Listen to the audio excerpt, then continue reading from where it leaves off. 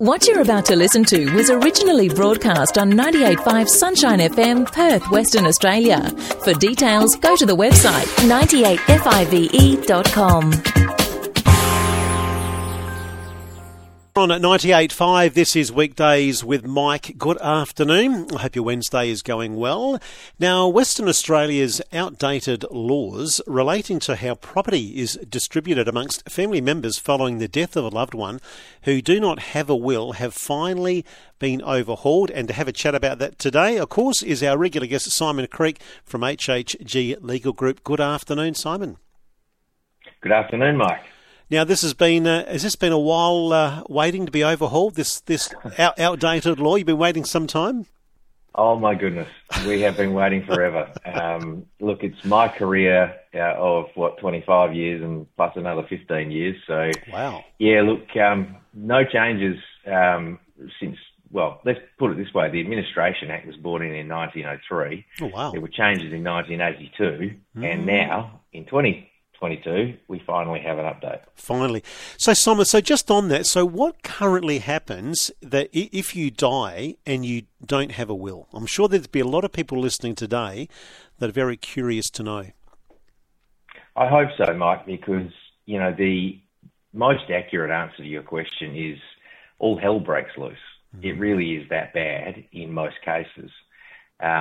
Without a will, you have no control as the, let's say, partner still alive, or children, or parents, etc. You have no control whatsoever over the estate. The Administration Now Amendment Act of 2022 clicks in, but it has a formula in it now, just as it always has done, and that formula tends not to fit most families. So, in essence, you lose control, and to be frank, we're almost always sure when we're involved in these cases that the now deceased never intended to cause the strife that's been left behind, and that they never knew the government effectively would be managing their assets. So what's going to change now? The big change is this. The formula finally has been given a bit of an upgraded figure. So let me just translate all of that into very plain English. Mm-hmm. Up until now, since 1982, if you pass without a will, then effectively there are 10 scenarios within the relevant act which set out what happens to your estate. The most, I guess, commonly looked at one is the whole issue of how much the remaining partner, de facto or married, ends up with. Yeah. And until now, it's literally been $50,000 plus 1/3 of the balance of the rest of the estate. That's jumped up to $472,000 plus 1/3 of the balance. Right. If you don't have a partner and you're effectively leaving, let's say, you are fairly young. This is the most common scenario, and there's been an accident and you've passed. You haven't got a partner or children, then the surviving parents were only up until now entitled to receive $6,000 plus a half of the balance. That's jumped up to $56,500 plus 1/2 of the balance. Look, if you are one of the, it's a very interesting or hard comment to phrase appropriately, but if you're, I suppose, one of those fortunate families where the 10 different scenarios actually do keep everybody happy, then the changes to the Act now are nothing but good news. But the reality is, and I think most listeners will understand this, every single family dynamic is different. Every single family structure is different, particularly today. Yeah. And so hoping that your family will be happy with what an Act says, look, it's never been a good thing in the past, and I don't think that's going to change now. Simon, I'll put you back on hold. We'll come back and chat some more. We're chatting about some new laws that have finally changed since 1982. Simon, you've just explained some of the changes, and I guess there'd be a lot of people listening thinking, if you haven't got a will, why would I need to worry then if all these changes are going to kick in? Right there, I think, is the big danger with this change. I suppose the danger has simply moved from one part of the spectrum to another. When we were telling people that, without a will, your spouse only gets $50,000, then a third of the remaining balance, it was very easy for people to see, well, hang on, that's no good. I better get a will. Yeah. 472,000 plus a third of the remaining estate might give people a false sense of confidence that that's going to keep the family happy and that it roughly aligns with their wishes. In that sense, I think it's actually going to cause more estate litigation than less. That's the considered view of our estate litigation team at HHG. And the reason being that even today, even in this new age, most spouses do expect, we find, to be left most of, if not all of the estate on the basis that they then leave it to the children. That's right. And in this scenario, that's never going to happen. I suppose you can underline the reason for a will very simply by saying, look, do you want your assets distributed as per your wishes? You might add to that, do you want your family to be happy as opposed to arguing when you pass?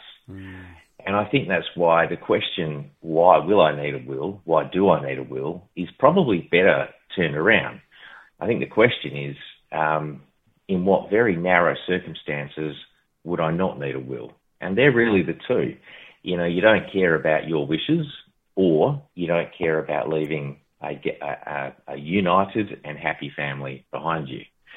There's a lot of other reasons on top of that, simply because most people today need not just a will, but some estate planning advice. Life is more complicated today. We own businesses, we use family trusts, we are commonly running businesses through companies, we have superannuation, and all of these things do not get any bespoke attention under the Administration Act if you die without a will. And then you throw in the different family units that look different now with stepkids and that, it's very different to what it was 30 years ago, even the family unit, right? Extremely different. And I think at roughly 2013, the law, if you like, in WA did its best to catch up a bit with that. Yeah. But in other ways made things more complicated because now stepchildren can challenge a will. And depending on whether you are separated or divorced or about to get married but not married, whatever, all of those variables come into play as well and can leave very strong grounds to challenge a will. So you're right, it's not just a question of step one, getting a will. It's a question of step two, getting advice on the best type of will. There are many different types, and we tend to call them modern wills today, as opposed to the old style simple will. Those 1 page or 2 page, $150 wills, they're okay if you're 18 and you've got a car and a dog, but that's about it. Interesting. Simon, we'll chat some more. Simon, you mentioned earlier about modern estate planning. What is the difference between modern estate planning and a standard will? A huge amount of differences. Again, another, emerging trend of the last 20 to 30 years is this concept of estate planning. Until that, I gather it wasn't discussed a lot. But today, more and more families and businesses are understanding that a one-size-fits-all approach to, just drafting a will doesn't really work for most, many, if not most families. So what's changed is that people are learning that a simple will or a will that hasn't been, set up properly is very easily overturned if somebody wants to challenge it after you pass away. That's a big change. Second, people are realising that without the right type of will, they can't leave money to a charity, or they might not be able to leave out an estranged child, or in fact to deal with a child who they've already given money to, differently to children who haven't been looked after while they're alive. Simple wills can technically pull off those things, but the minute somebody challenges them, they aren't going to stand up to the attack. On top of that, we've seen and we've benefited from the emergence of the advisor triangle or pyramid: the financial planner, the accountant, and the wills lawyer. These three professionals working together, that's kind of the way it should be done. It should have been done this way for a long while before now, but it's definitely applicable and of great use to anybody with an estate that is even slightly complicated. And when I say complicated, I mean anything that's not mum, dad, two children who get on, a house, a mortgage, a bit of super, and, the pet dog and some furniture. Anything outside of that today needs more thought, more attention than it did 20 years ago. The simple will is unlikely to stand up if you are running a business, you've got a family trust, you've got most of your money in super, for example, or you've been divorced, you've got stepchildren. All of these different variables, you need estate planning, not just a will. And then it's keeping up to date with all the changes, Simon, because things change. So I think an important point to make is that, yes, you will spend more money up front getting a modern will and getting estate planning advice, but over time, it's very clear that you don't spend as much as you would if you just had a simple will that you needed to update every year. So I think that's an important point. But keeping up to date is critical. You need to really get in touch with your wills lawyer the minute there's, the emergence of a blended family, you have a child who's a single parent, there's a change to your asset base, things like that, very important. And I think too, often overlooked is the tax issue.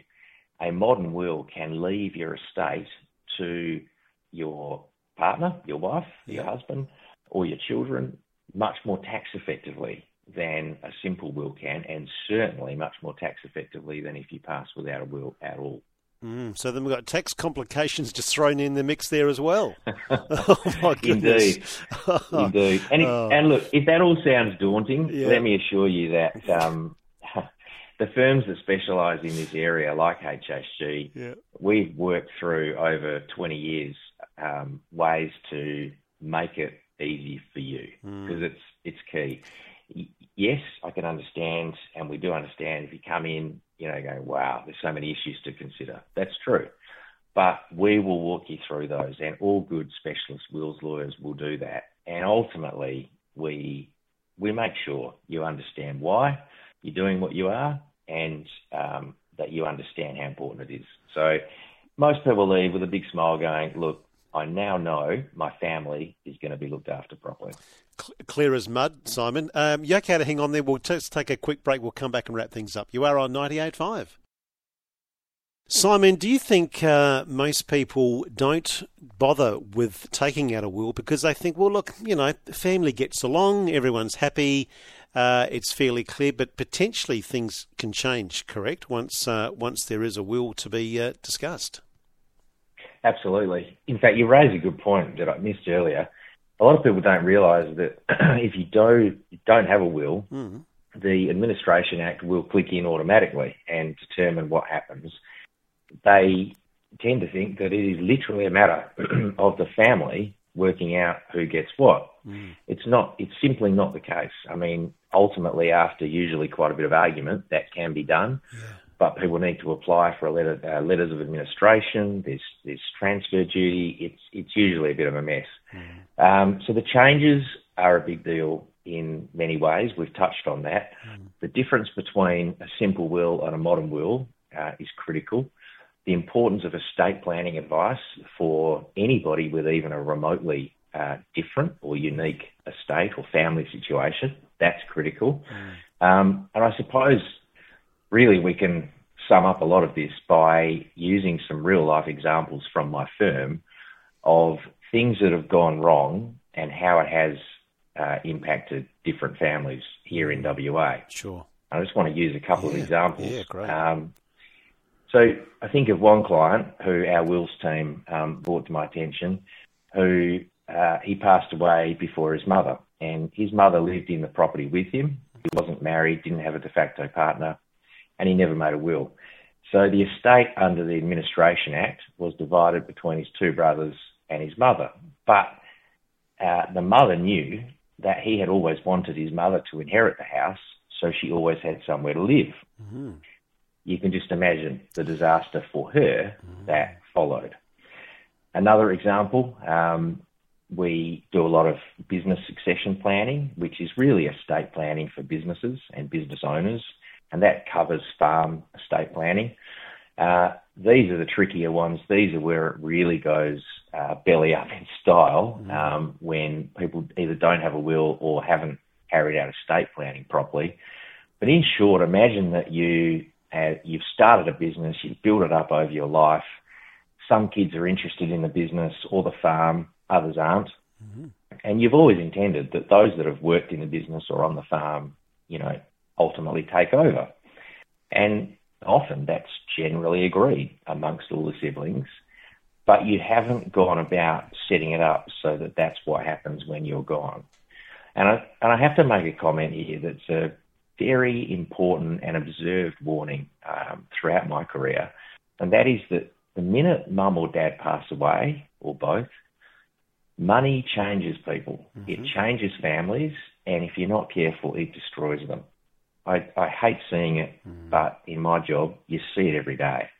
And particularly where there's a business and you end up with siblings arguing over who gets it, very unfairly to the one who might have helped build it up over a very long time. And ultimately, these businesses get sold if you haven't planned your way around that. And the planning, I wish I could go into this in more detail, but the most important part of the planning is communication.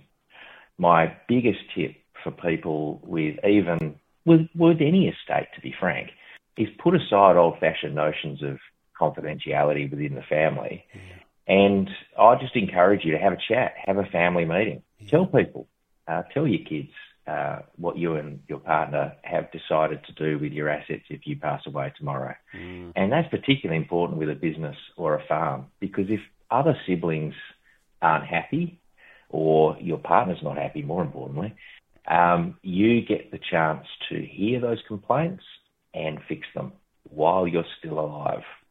Don't leave it to the family to sort out what is effectively your mess after you've passed away. Yeah, Simon, that's brilliant. That's good advice this morning. Look, we are out of time. We could keep chatting. Really appreciate your time today, and let's catch up next Wednesday. I'll look forward to it. Good on you, Simon. My guest on the line every Wednesday at this time is Simon Creek from HHG Legal Group. You're on at 98.5, and this is Weekdays with Mike. Good morning. For more details on this and other programs, contact 98.5 Sunshine FM, Perth, Western Australia, or visit the website 98five.com.